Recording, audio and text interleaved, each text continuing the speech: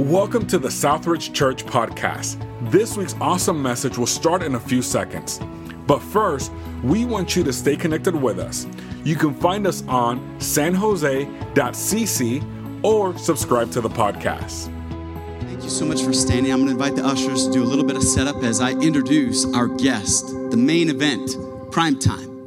And we have Pastor Jim Domen. I want to put his picture on the screen because this man's story is a miracle story and how God has really redeemed something that the enemy wanted to use and that the enemy had a purpose for. And I am so grateful that we get to have an opportunity to get to hear his testimony, his story. But here's how amazing God has just done a turnaround. And you'll hear more. I don't want to steal his thunder. But Pastor Jim, as you come up, he is not only the husband of his wonderful wife. He's also a father of three. Not only a father of three, he is an Ironman athlete. He is a pastor. He has his Master's of Divinity from Azusa Pacific. He also is a writer, speaker, and I like to call you kind of a Christian activist. I mean, you like to stir things up in our state, and I like that. We need that. I get his emails. He's also the founder and director of Church United, and this man is just getting started, okay? Just getting started, all right? And I'm so thrilled that he's here. Can we give him a warm welcome as we take our seats? Thank you, Pastor Micaiah. It's great to be here at Southridge this morning. Today, we're going to do something different. I read your book about a year ago when it first came out, maybe a year and a half. When did it first come out? In February. So about a year and a half ago. Yeah. And I did get an advance copy, but I cheat. I say I read a lot of books, but I use Audible. All right. So I don't know if that's cheating, but I listen to a lot of books. So that as soon as yours came out and available on Audible, that's when I got it. And it is a book that I felt like was filled with hope. I felt like it's a redemption story. And one of my favorite parts, though, is the forward of the book. Because he dedicates it to his parents. And he said two things that I think, if you're a parent or a grandparent in this room, is two parenting hacks. He says this. He said, my parents, they prayed, and then get this, they celebrated. Man, that is good. Can you tell us why you wrote that forward just a little bit? Yeah, I dedicated it to my parents because I put them through the ringer. And I cannot imagine being a father myself now, treating my parents how I did as a kid. And when I was a kid, I was a grown man. I was an adult from ages of 23 to about 28. And I told my parents they weren't Christians. They didn't love Jesus. They didn't know God, because if they did, they would have accepted me in my lifestyle, how I was choosing to live, and my partner, and they refused to do that. And so I was really, really terrible to them. And the book talks a little bit about that. But, my dad celebrated when I came home. Wow. And I love that you keyed on that, because my dad said, when I came home, he said, I don't have a farm. I don't like, a prodigal son, if you're familiar with the story of Luke 15. But the prodigal son returns home, and the dad throws his big lavish party, kills the fatted calf. And he goes, we don't have cows. Maybe up here in the Bay Area, you guys have a little bit more farmland than we do in Southern California. But he said, I want to take you to the finest restaurant in Orange County and celebrate your return. Of course, I got filet mignon and lobster since he was footing the bill. But he really just wanted to take the opportunity just to celebrate, praise God, and say, my lost son has come home. Oh, I love that. That's so good. Wow. I think that gives people hope. And this morning, I think maybe you came and you were interested in really Pastor Jim's story, because he's formerly out of the LGBTQ community. And so can you just really, we used to have Reader's Digest. We don't have it anymore. Are you able to do a Reader's Digest version? Like a Cliff Note? Cliff Notes. There we go. Let's do the Cliff Notes. I read those in high school. Yes, I'm like, I don't want to read the book. I'm going to read Cliff Notes. So real briefly, it's a book about hope. It's my journey with Jesus. And my upbringing, to kind of give an understanding of same-sex attraction, root causes, what it stems from. It's not genetic, and you're not born with it. Okay, LGBTQ stuff is all environmental and developmental. It talks about that. And my journey through it, And then coming back to Christ. So, I mean, you hear, let me back up. Before coming back to Christ, you hear some of the drama in my life and what I was doing.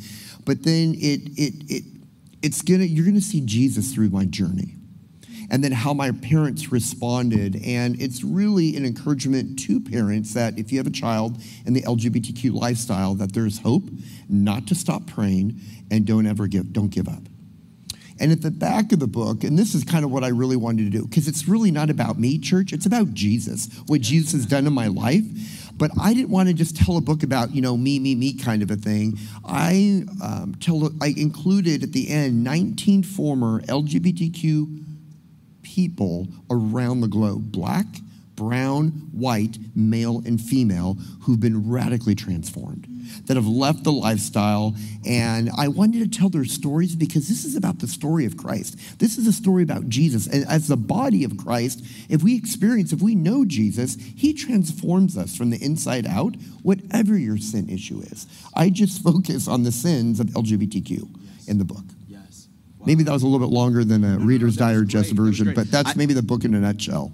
I told Pastor Jim last night over dinner, I said, hey, as we're talking, I want it to be a conversation that if you had the opportunity to sit down with Pastor Jim and you were just to ask those questions, because I think sometimes culture is having a conversation and the church is having a different conversation. However, our children through education, through social media, and through media and entertainment in general are in step with that cultural conversation, and the church sometimes needs a little bit of help. There used to be a debate about having drums and guitars in the church. Now the debate is, how do we engage culture where they're at? Because we are called, as in Luke 19, the same passage, it says to seek and to save that which is lost. That's the purpose of Jesus, and that's our heart here. Our heart is not to bash any group of people. Our heart is to say, how do we reach them? So, Pastor Jim, please, when the Spirit leads, just go off and don't worry about the time, okay? We're going to be okay. All right. And this book has so much hope. I loved it. And there's so many good parts in it that I'm just amazed by.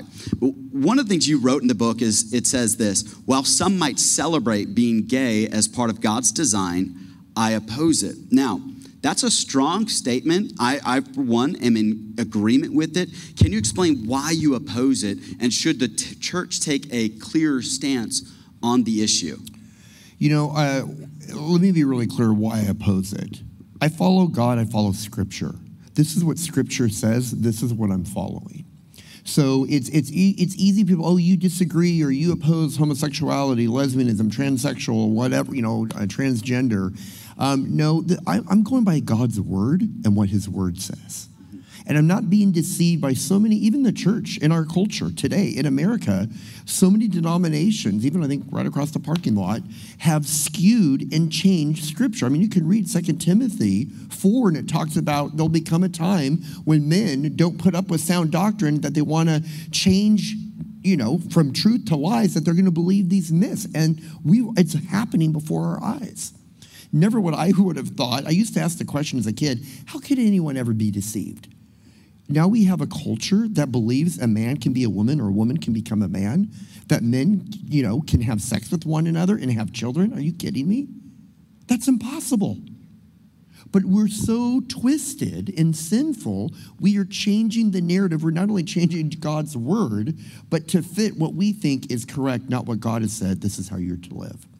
And so, but I want to be really clear about this. I don't have any issues with the LGBTQ community, okay? I was there. I lived it. I did it, from bars to sex to, you name it, all over the world. I was very, very much involved with that. But I've decided, no, I want to give my life to Christ. I want to change my fallen nature and do what's right. And so if you choose to celebrate it and you want to be gay, more power to you. God says, choose me who you'll serve. God says that in Scripture. He gives us free will. He gives us free choice. We can choose God or not God. You can do whatever you want.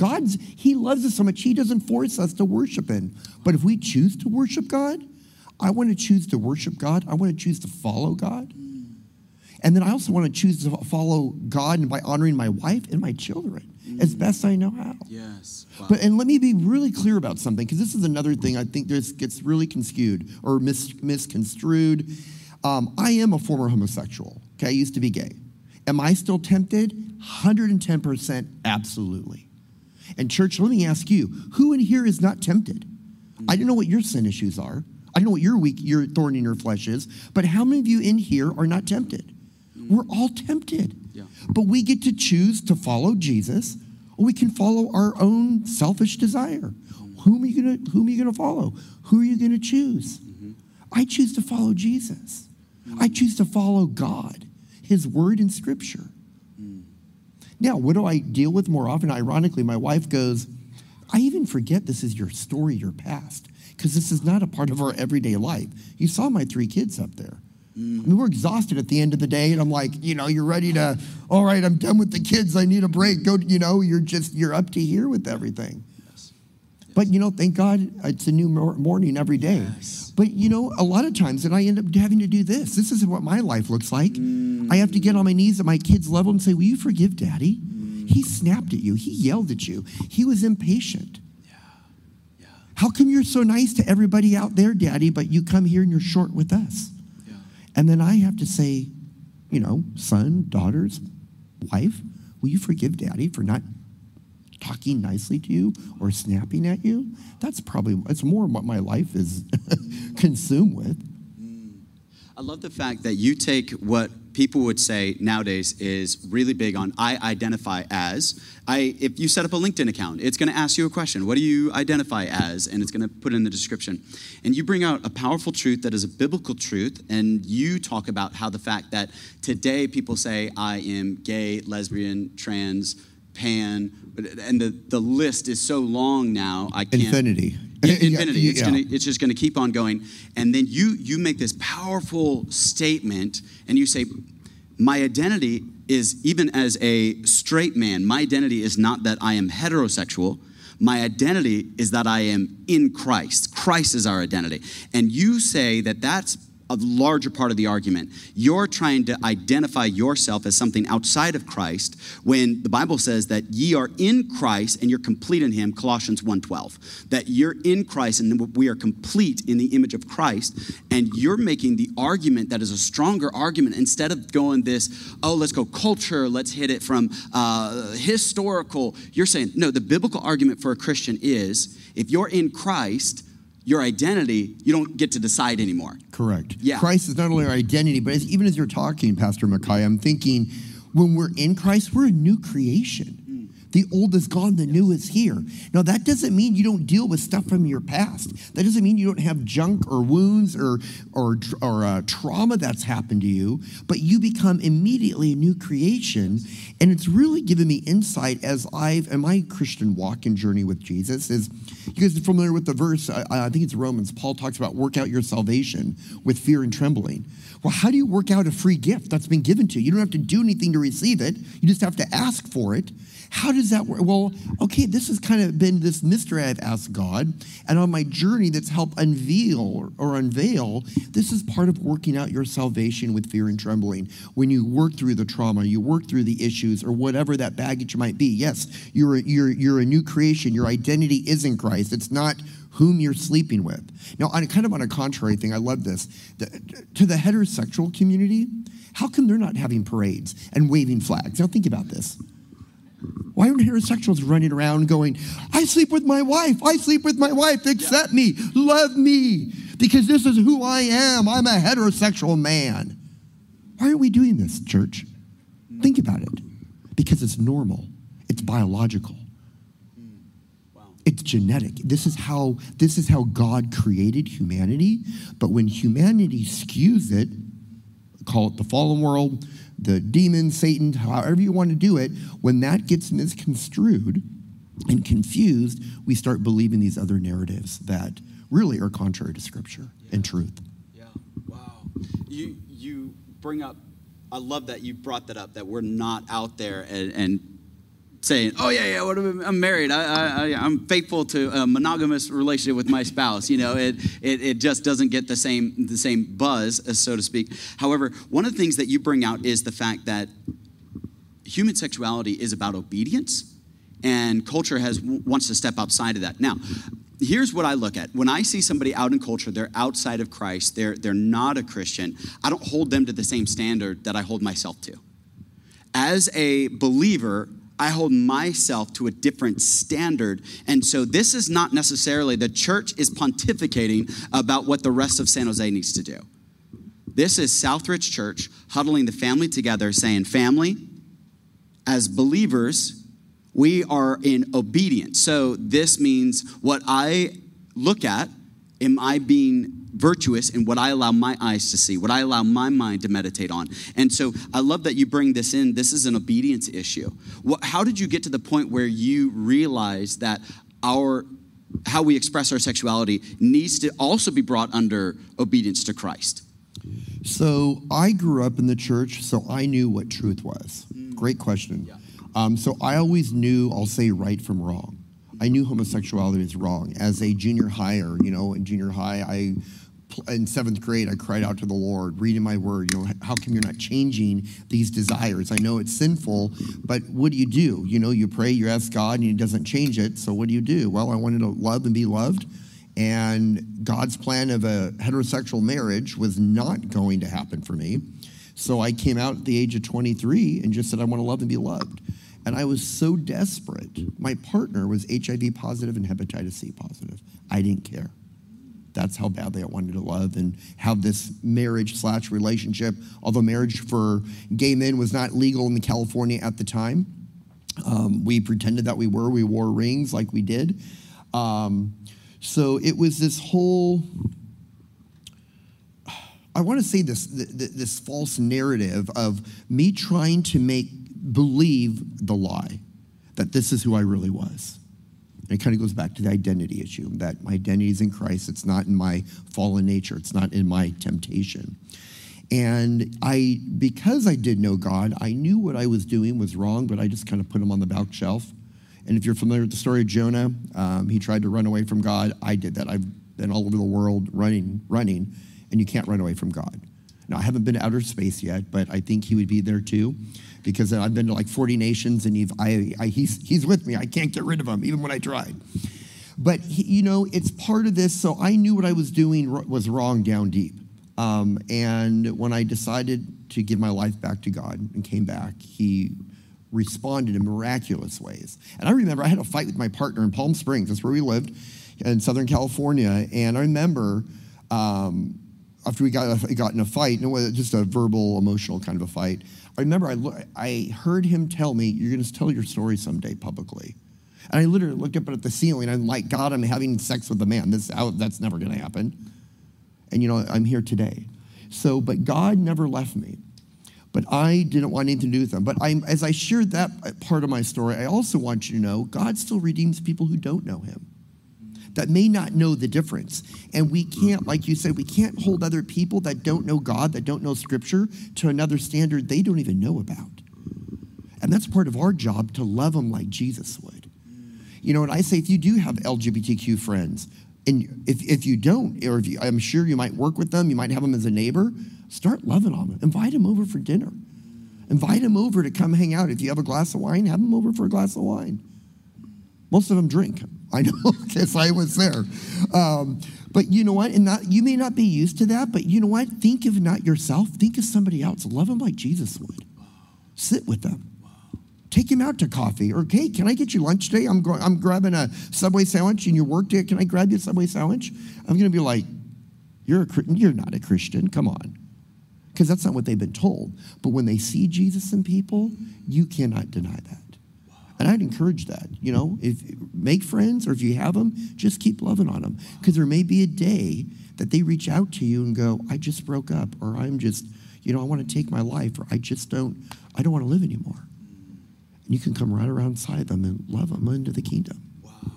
That was actually one of the questions I want to ask you, because I don't think there's a person in here this morning that doesn't either have a relative that's in the LGBT community, coworker, or neighbor. And the heart and the mission of Southridge Church is leading people to find and follow Jesus, no matter what their background, no matter what they're involved in. I have as much of a passion to reach the heterosexual drug addict that is living under a bridge somewhere as we do somebody who might be in that community. We want to help them.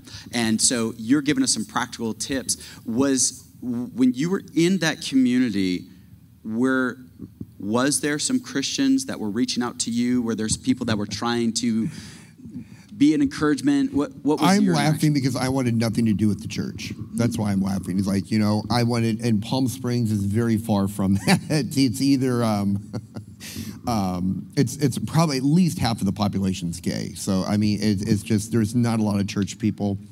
The 3 years I was in with my partner, I only actually stepped foot in a church twice because my grandpa died and the founding pastor of my home church died. Beyond that, I actually went to a synagogue once, or I think it was a synagogue, but I was still listening to a gay choir at some Jewish place in Palm Springs. So there's really not, it's not a church community, but I also knew I didn't want to be convicted, church. I didn't want anything to do with church. I did not want to be convicted of my sin because I knew what I was doing was wrong, but I remember I was kind of putting God back here and I was going to pursue what I wanted to do and not his will for my life.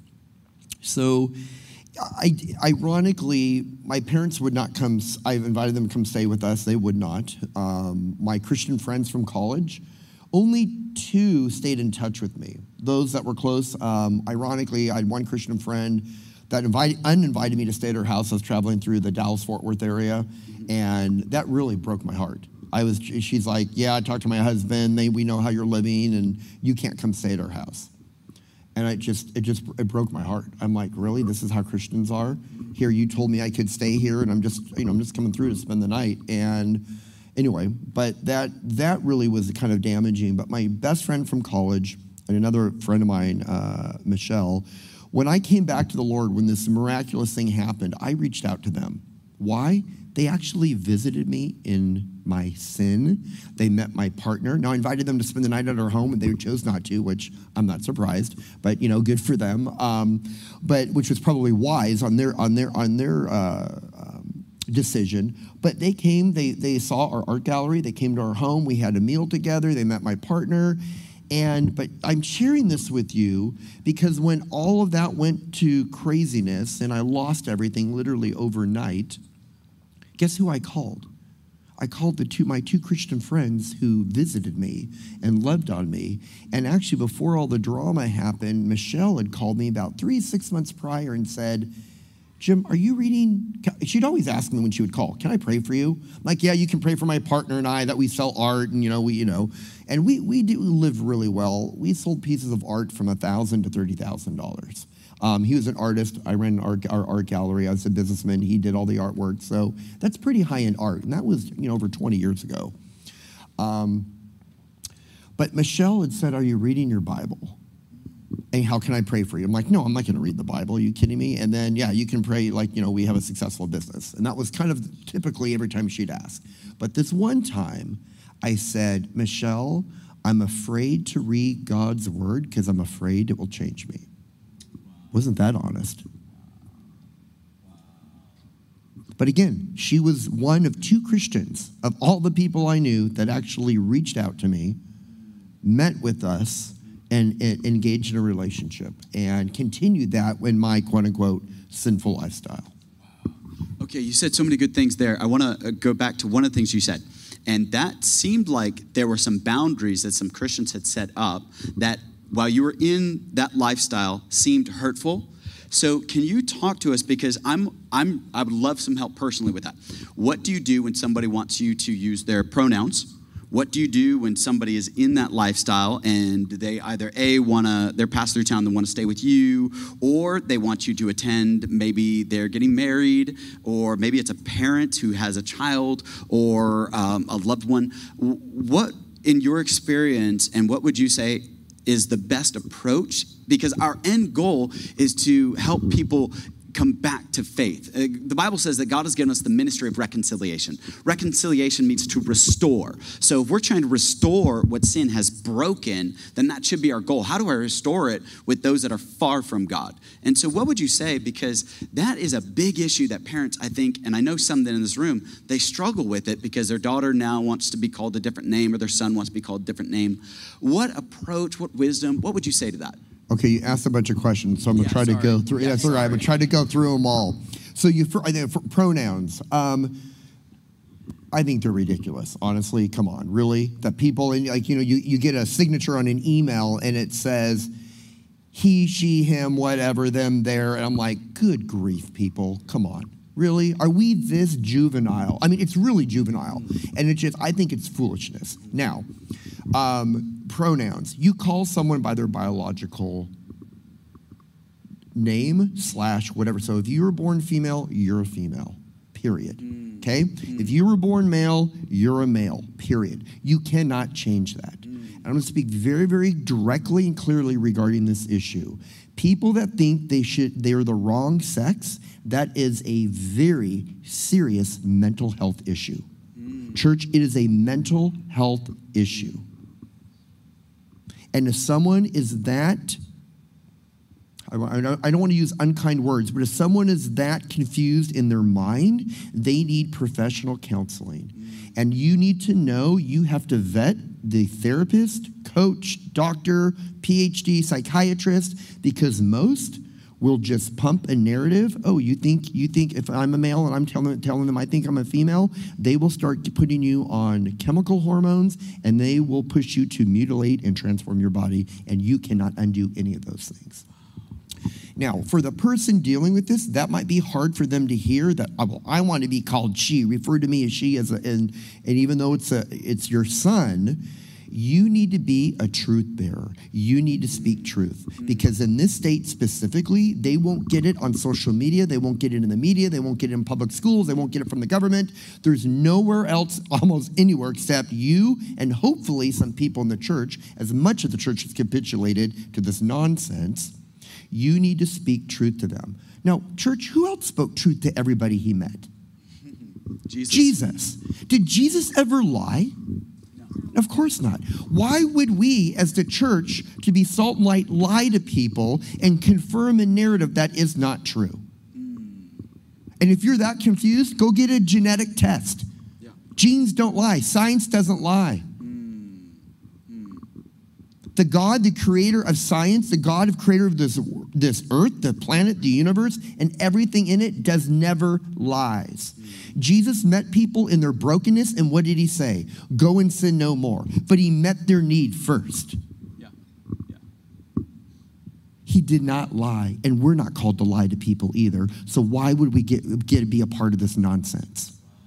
But you've been taught, you've been conditioned, oh, but this is loving. No, it is a lie from the pit of hell, and you are helping to destroy another human being. And we're not called to destroy people. We're called to choose life and bring life to people. Amen.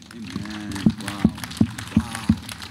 I think that right there was one of the most helpful things. And church, remember, this is somebody that's not speaking as, oh, grew up straight, white, male, you have, which nowadays is the most marginal in society. No, I'm called homophobic. And I'm like, okay, this is how ridiculous. How can I possibly be homophobic when I've had sex with who knows how many men?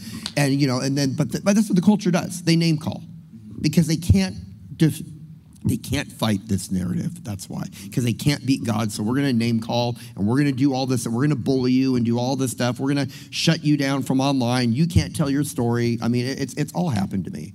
But, again, I don't fear God. I don't fear governments. I don't fear the Silicon Valley by any sense of the word. I fear God. And that's whom I follow. Wow. Amen. Now, he said something there that maybe you caught, maybe you didn't. You went up against Vimeo because Vimeo will not post any of his videos. So you have in this book, there's several testimonies. Do you remember, was it 2018, the Pulse nightclub shooter went into Orlando, shot up, it's a gay nightclub, and shot it up? You have several testimonies. I think 2, Pastor Jim, you helped lead them to Christ or helped them, and they came out of that community. He's got their testimonies. So he'll post their stories. YouTube will take him down. Vimeo will take it down. Any story that he posts that somebody wanted to come out, and culture is doing this by and large, because our White House right now currently will say you can have gender assignment surgery and you can come back from that.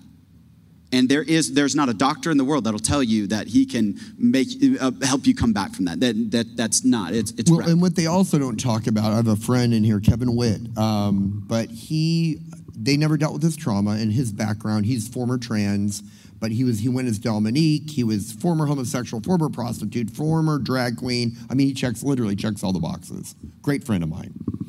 But once you start, so he went to go see a psychiatrist, and this was like 20, 30 years ago, before this was this massive narrative. The minute you start taking as a male estrogen, it destroys your male reproductive systems. Done. You're toast. Same with females. Okay, in California right now, there's a bill that will become law, I'm almost assured, because it's happened in Washington, so I'm advising parents. If your child is dealing with any of these sex confusion issues, leave the state. Your child is worth it. Because the state will pass a law that the state will then consider you an abusive parent, mother or father. They will seize your child and become property of the state, and they will destroy their bodies. Okay, this is where we are in California. It's already happened in Washington. And this is nothing to mess around with. And if the school comes to you or something, you hear this, you just go around with their narrative and go, oh, what's a good clinic I can take my child to? Where do we need to do? Get me the information. You play their little game. Be wise. But you get your child out of the state. Because once it becomes property of the state, there's nothing you can do. And they'll start destroying your child's body physically. I mean, we already do this in the womb to little babies. They don't have a narrative of life.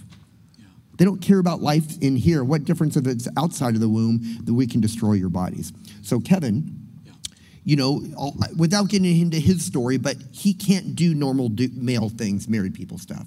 And the same with females. When you start taking testosterone and doing things like this destroys your reproductive organs and changes your voice and all kinds of stuff, and then you're not able to have children. But they all say, oh, this can be undone. It cannot be undone. Our bodies aren't meant to be mutilated internally or externally, for that matter. How do we, because I do, if you listen to Patrick Beck-Davis, Valuetainment podcaster, and Jim, no, it wasn't Jim. It was Joe Rogan had an interview where they were talking about the state of New Jersey has seen the LGBT community increase by 2,000%, which is historically just impossible. So we're dealing with something that is, and you already said it, is socially engineered. This is a lot of pushing a generation. So how do we help somebody that maybe right now they're sitting here in this chair and they're sitting here and they're saying, but Pastor Jim, I know that people are telling me this is a woman's body, but I feel like a man, and it used to be one day that it was more of a tomboy, or if there was a man that was sitting here, maybe a little bit more effeminate. What does the church do? How do we steer this? Because in your book, you said you went to camp and you told a Christian counselor, you said, I'm struggling with same-sex attraction. And they said a little prayer for you, met with you for 30 minutes, and basically said, here's what God's word says. Now, physician, heal thyself. It was just kind of like, go deal with it on your own. So how do we really wade in there and help somebody? Because right now, their school, everything is telling them, no, you are a boy that now wants to be a woman. You're a woman. Yeah. Or you're a furry. You're a dog. You hearing that? The furries? There's all kinds of stuff. They're being told they're animals now. It's crazy. Well, on the whole animal conversation, my children pretend to be cheetahs and coyotes, and it's called fantasy, imagination, and they're doing that. So when they do that, you know what we do, Pastor Micaiah? What's that? We lock them in a cage. We put them outside. We make them defecate in the front yard. I have my son go pee on the neighbor's trees, and my daughters do that because they think they're a coyote or a cheetah. We feed them raw meat. You guys are laughing. That's absolutely absurd. That's ridiculous. Yeah. They're children. They're make-believing. They're playing. But my son's not a coyote. My daughter's not a cheetah. Yeah. My youngest isn't a bear. Come on. But we have a culture that is placated, is playing into this and saying, you must be a wild animal. My home pastor's son said, wait a minute. It's hunting season. If one of the kids in the classroom identifies as a deer, can I shoot him? Think about that. Why not? They identified as a deer. I'll get my rifle. I'll shoot you. This is how ridiculous this is. But we've got this liberal agenda narrative that's all over. And what's happening, and I talked a little bit about this, I don't even have social media on my phone. You know why? I can't be victorious with my mind with the images. They know where your weaknesses are, and they put images that are inappropriate constantly. So I took them off. I can't be victorious, and I don't want to look at the stuff they're putting in my face. Think if you're a child on those devices and they're pumping in all this stuff all day long and you're getting affirmed and likes and, hey, wait, maybe this is really me. This is what, and then people begin to hold on to that because it's affirming. They may not be getting that love, that attention from mom and dad or from friends or wherever, but now you're somebody, and this, again, it plays into that. You had asked some other questions, too, about how would you respond, yes, about the pronouns. How would you respond about like a gay wedding? And, what would you do on that? So the book, I talk about that as well. And my quick advice is no, don't go to a gay, there's no such thing as a gay wedding, okay? Marriage, a wedding, is a religious institution, period. It's biblical. And this is through thousands of years of history. And if you look at every major religion, it's always between a man and a woman, period. Okay? Now, people skewed that over centuries and things like that, but for all practical purposes. But so now we come back to this, okay, we've arrived, and, well, wait a minute. Remember, we're not waving flags and, running around the heterosexuals, because the LGBTQ community wants what you have and wants to make it their own. Wow. So now what our culture has done is we've taken a Christian true principle and morphed it into something that's sinful and not truthful. There's no such thing as gay marriage. It doesn't happen. Now, if the state of California wants to call it a civil union fine. That's a government thing. That's not a God thing. This is a spiritual union. When a man unites with a woman, the two become one flesh. And biblically, we look at this scripturally, look at the Bible, and we see the metaphor of marriage always, and it's always, guess what, church? And this is great theology. It's only ever between a man and a woman. Christ as the male, the church as the female. Christ being the groom, the church being the bride. In the beginning, God created Adam and Steve, right? No, Adam and Eve. Eve didn't go down to the in vitro clinic with her lesbian partner and get knocked up with Adam's sperm. No. Scripture only shares man and woman experience all throughout. And I just share this because I think we're so confused, even the church. We see stories in the Old Testament. David commits adultery, but yeah, he gets restored. We see Hosea and Gomer. Gomer was a prostitute, a woman of harlotry. God says, go marry her. She cheats on him, and God says, take her back. It's a male and a female relationship. John the Baptist. Okay, I think we know he got beheaded, but you know why? He called out the most powerful, most paranoid ruler, probably wealthiest ruler ever in known history, was King Herod. And I saw some of his palaces and how paranoid he was and his power and influence and what he did. But he was so freaked out anyway. But he cut off John the Baptist's head. Why? He called them out on the sin of adultery, a heterosexual sin.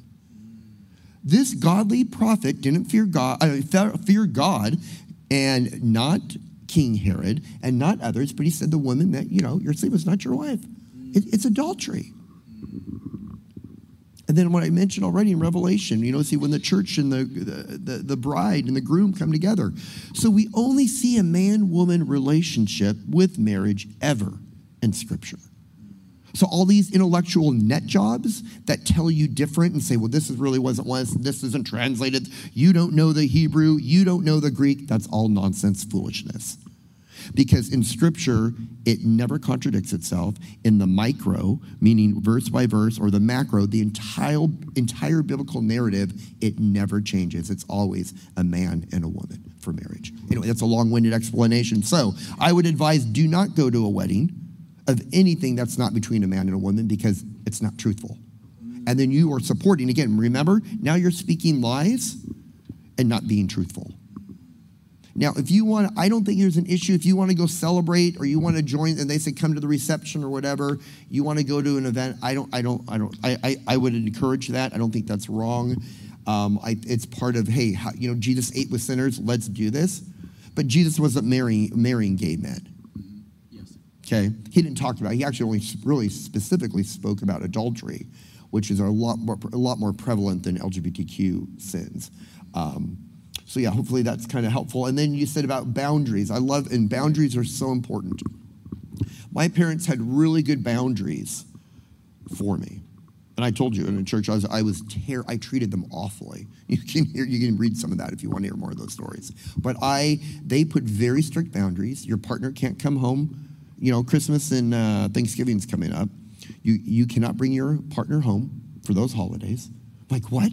You're Christians, aren't you? And I went nuts on them. No, we don't honor that. We're not honoring your relationship with him. But you, son, are always welcome to come. You can come to Christmas, you can come to Thanksgiving, but you can't bring your partner. It was the same thing they did with my parents. If my parents took one of my siblings on vacation, they couldn't take their boyfriend and girlfriend and sleep in the same room or sleep, that they're not going to do that. Yeah. But no, you can't. But you're actively living in sin. No, you cannot have your partner be a part of our family because he's not. Well, I'll tell you one thing. When I came back to the Lord, I had a safe home to come back to. I had mentioned briefly, I lost everything. I had no place to go. I was more or less homeless. And my parents said, come back home. At the age of 28, as a grown man, I moved back home. Yes. But I had a safe sanctuary to go home to. And a mom and a dad that loved me and took me in and literally paid my minimums on my credit card bill, so I wasn't totally bankrupt. And they journeyed with me, and yet God used that to heal and mend the relationship between my dad and I, which I'll just say a lot of LGBTQ issues stem from father-child relationships or lack thereof or abuse or you name it. There's and when you read these other 19 stories, that same theme is all in through there. We all kind of carry the similar woundedness, I'd share. So it kind of stems back from what we call the fatherless generation or a father wound. Okay, so that is a large part, and especially we live in a culture now that seems to get, if you are a dad in the Silicon Valley, the amount of effort and time, you're pulled away from home a lot, and the temptation to be away from home, same thing with the wife, to be pulled away. So what would you say to parents to say, here, when your children are young, what would you say, I have my son Austin and my son Kane. What would you say to me about how I interact with my boys and how I interact with my daughter? What would you counsel us? So I talk about this a little bit in the book too, raising kids. And it might seem funny in a former homosexual, but I'll just say, I wanted to take what was best from my parents as my wife did from hers, and we've implemented that into raising our own kids. And dads, I'm trying to look at all the men in here, you play such a vital, critical role in your child's development. I don't even think we realize how important your role is as the protector, as the provider, and what that looks like. My kids go, Daddy, you ask my kids, why does Daddy have muscles? To protect us, and to beat up Riker. That's what I tell him, to beat up my son, and jokingly, of course, but but that's how we roughhouse and we play. And even when, I was reading a psychologist once, and and this is so cool. My daughters love it when I get home. They're like, Daddy, can you play rough? Play rough with us. So we rough and roll, play around. And someone's always bound to get hurt. Someone gets popped with the right elbow. One kid hits another kid in the face. They start crying. But you know what they're taught? Is empathy and kindness and caring. They see Daddy wrestling and playing rough, and then we have to stop and show kindness and a tender heart because somebody's hurt. No, he's not a wimp, or they're not, wimpy girls. No, they're hurt. We come alongside. We love them. We let them know they're cared for. That teaches them later in life how to respond to life's issues when bad things happen, and how to be loving and caring and sensitive yet and strong and brave when you need to be courageous. All these little things that you just think, this is just, I'm Fun Daddy and my wife's Mama Milk. That's what our kids call us, Mama Milk and Fun Daddy. But no, this is what helps develop children and build their psyche and, all kinds of things. And you may not even realize as dads you're doing this, let alone like I take my daughters on daddy-daughter dates or father-daughter dances. We had one last year, and I tell you, they talked about it for weeks, and they were so excited to get dressed up. And, they got all dressed up to go to the daddy-daughter dance, and I took both my daughters, and I'm like, we'll go anywhere. Where do you guys want to go? And they go, Dairy Queen. Oh, I'm like, the ice cream's good, but the burgers and fries, it's got to be some of the worst out there.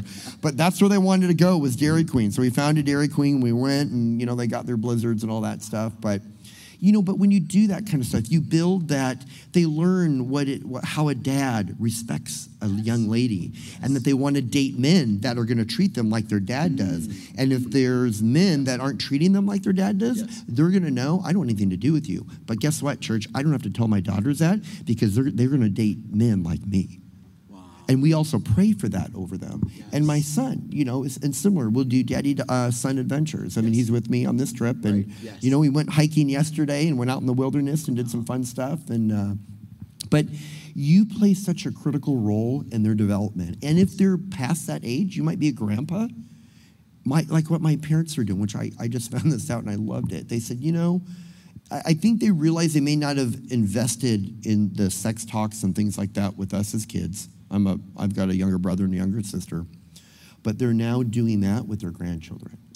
They're taking them out one-on-one and, hey, how's your purity doing? How's your relationship with your girlfriend or with your boyfriend? And I'm like, wow, Mom and Dad, that's awesome. Obviously age appropriate.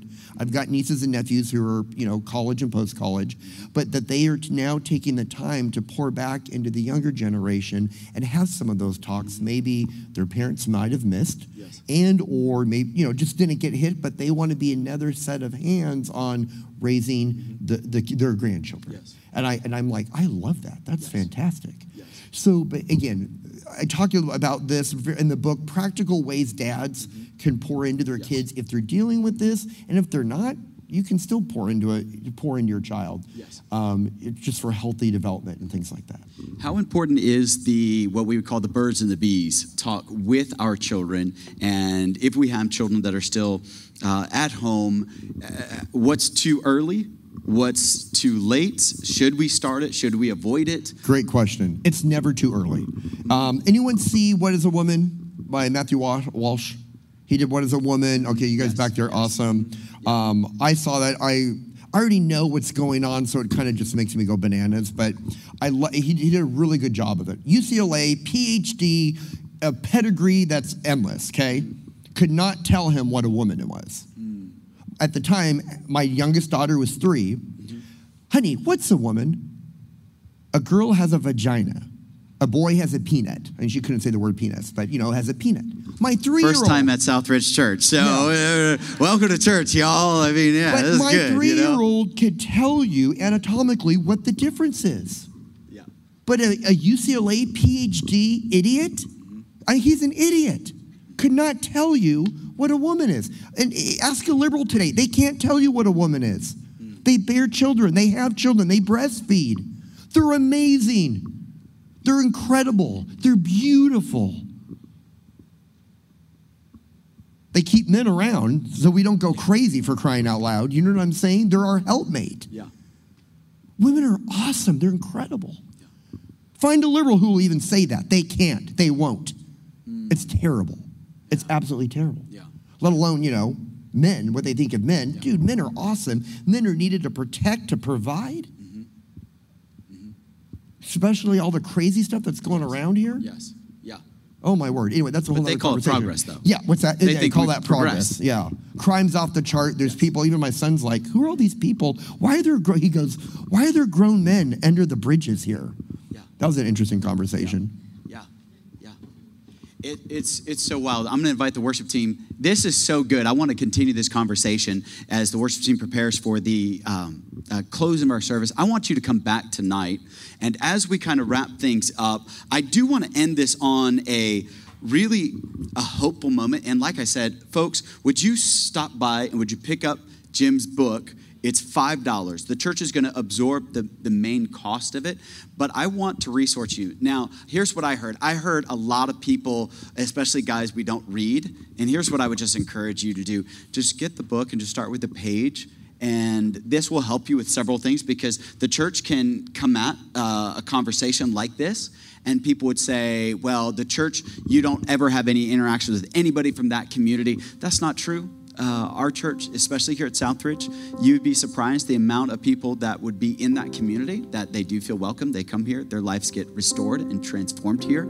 And I honestly am looking at what I would call a trophy of grace of what God can do when somebody says, I'm going to be surrendered. That's our series now, to what God would have, and I want God's will. And here's the thing. Jim, do you think if you would have stayed in that LGBT lifestyle, do you think your life would be this good? Oh, absolutely not. Oh, I so wanted, my heart's desire was to be married and have kids. I wanted to be a dad. And, that's, what I think most people dream about or think about as a kid. But then when you have something like you're attracted to your own sex, how do you deal with that?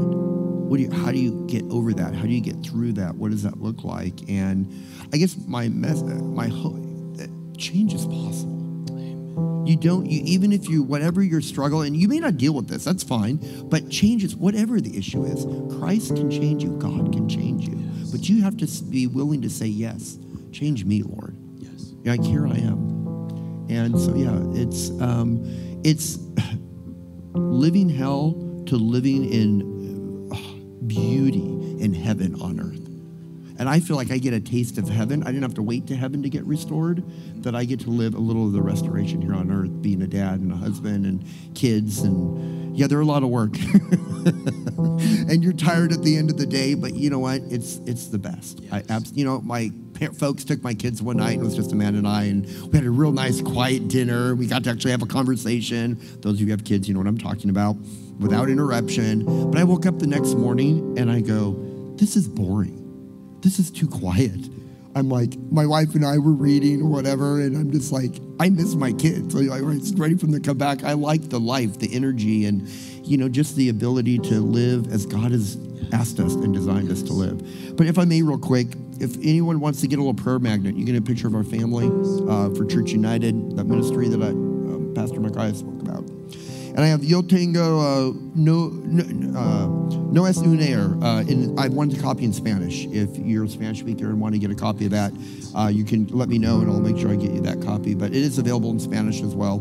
And if you need it in Spanish, you can order it on the website. Oh, I love that. I love that. I have so many questions I want to ask you. And the reason I asked that question is because in the book you talk about being deeply suicidal and that you were surprised how many times you didn't take your life, honestly. And so I've got to ask you, because I think there are people that are wondering, maybe they're tempted, maybe somebody's struggling with that lifestyle, maybe somebody is viewing things, exploring things. Is it worth it following God? Oh, 100%. Suicide's a real thing. And suicidal thoughts, tendencies, or whatever, that's super, super real and very, very serious. And by the way, suicides are off the charts in America since COVID. And in the LGBTQ community, it's almost double. And here you've got this world that says, this is who you are. And it's like, why are you so miserable? Why are you all on antidepressants and anti-anxiety and suicidal and all this stuff? Because it's not normal. It's not normal, church. But we just keep all this pressure, and people don't realize what this does to you. And on the flip side is, and I don't deal with mental health issues. That's not one of my issues. But yet to be at that point when you're dealing with all this stuff and it's very scary. It's very real.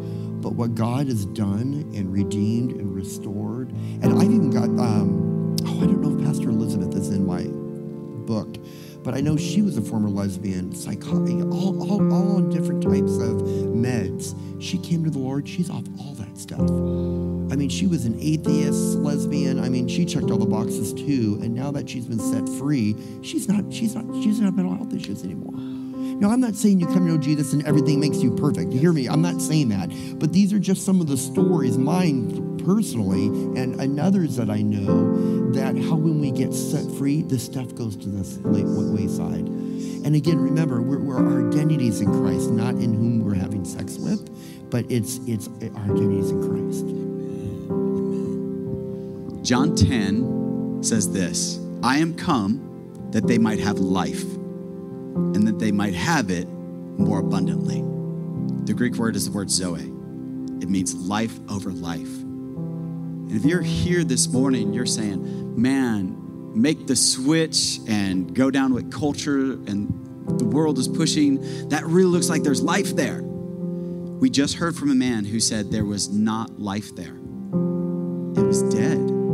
It almost led him to take his own life, as it's led countless. And the church, maybe you're feeling like, well, maybe because we're standing up, we're having these conversations, it's pushing them over the edge. No, we've got to speak truth. Because here's what happens. This is what's so powerful, what Pastor Jim has been mentioning, is that the truth will make you free. And who is the father of lies? Who's the father of lies? Satan.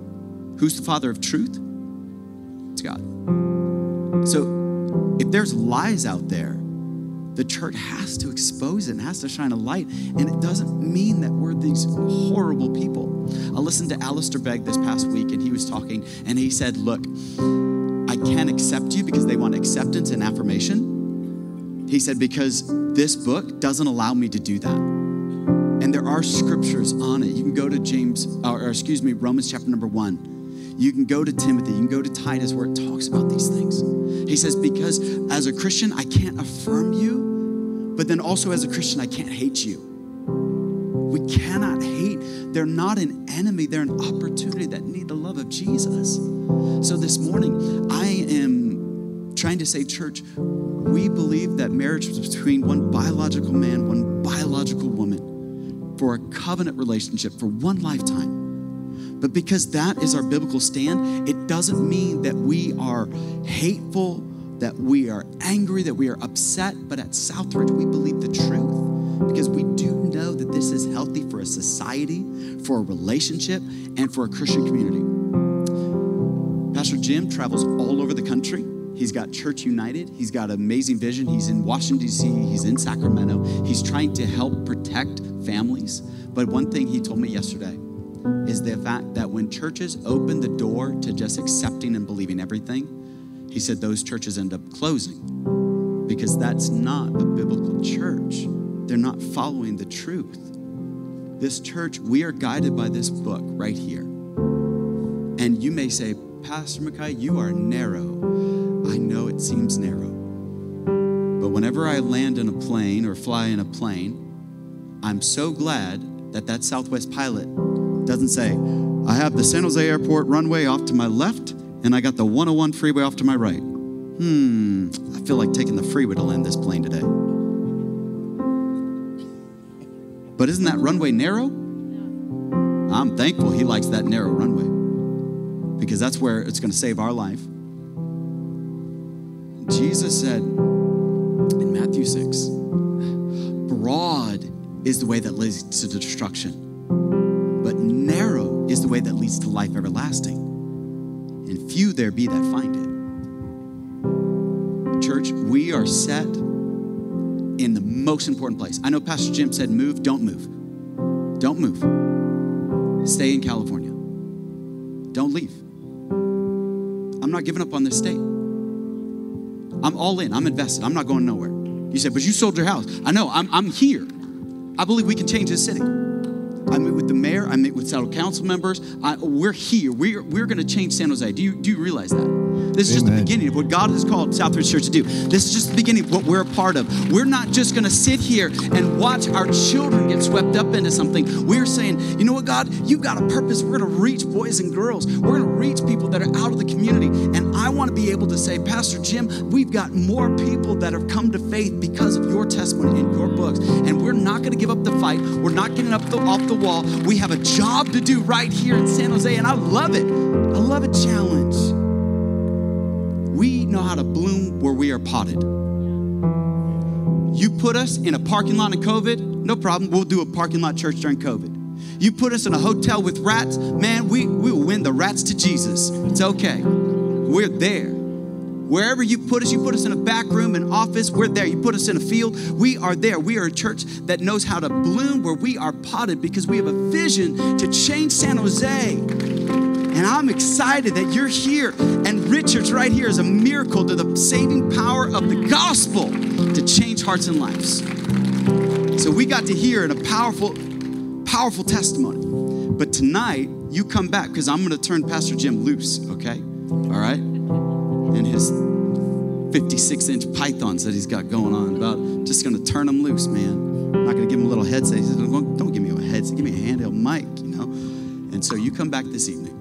And you say, what time this evening? Is it 5:30 or 6? Anybody remember? Selena, is it 5:30 or 6? 5:30. Come back tonight at 5:30. Thank you. Pastor's wife knows everything. She runs it. All right. Can we stand? I still believe in a service like this, Jesus can speak. And in a moment, I'm going to ask Pastor Jim to pray for us, pray over us. But if you say, you know what, today I'm surrendering to Jesus, you can put that on that Connect card. You say, I need to join a life group. Stop by, grab a book, have Pastor Jim sign his book. And then after he prays, Selena's going to close out in announcements. And then we're going to be in the back. And I want you to meet this man. I want you to talk to him. But here's the thing. We got a lot of people that want to talk to him. So make 30 seconds, 60 seconds, you know, and let everybody talk, and you can hang around after, because sometimes some of us want to have a 30-minute conversation, and he'll give you all the details where you can follow up, and he'll be back in February doing something at Calvary Chapel and things like that. But Pastor Jim, why don't you close this out in prayer? Would love to. Heavenly Father, I thank you for Southridge. Lord, I praise you and thank you for Pastor Micaiah and his leadership of this church. Lord, I praise you that he was a pastor that stood open, even though he was kicked out of places during COVID, and did not forsake you or gathering and bringing your people together. And I love men like him who know how to lead even when the government is doing nonsense things, Lord, that he did what was right and what was good. Lord, I praise you for Southridge, their heart and their passion for San Jose. Lord, I pray you'd use your body, your people here that would help transform this Silicon Valley for Christ. San Jose and beyond, Lord, I believe, Lord, that you will continue to do a mighty work, not only in San Jose, but in California, and that this would be the state that would lead a revival and an awakening we've never seen before in history to save not only America, but the rest of the world, Lord. And that's only going to come through you, your Holy Spirit, and your Son, Jesus. So, Lord, I pray your blessing over Southridge Church. I love this community, these people, Lord, and I pray that we would be Jesus with skin on to a lost and dying world wherever we go. In the all-powerful name of Jesus, we pray. Amen and amen. Thank you again for spending time with us today, and a special thanks to those who give generously to Southridge Church. It is because of you that this ministry is possible. And if you want to learn more about Southridge, you can follow us on social media at Southridge Now. If you enjoyed the podcast, you can subscribe or share it with a friend, or even take a screenshot and share it on your social story. Make sure you tag Southridge Church and let it be a blessing to somebody else. Thank you again, and we'll catch you on the next one.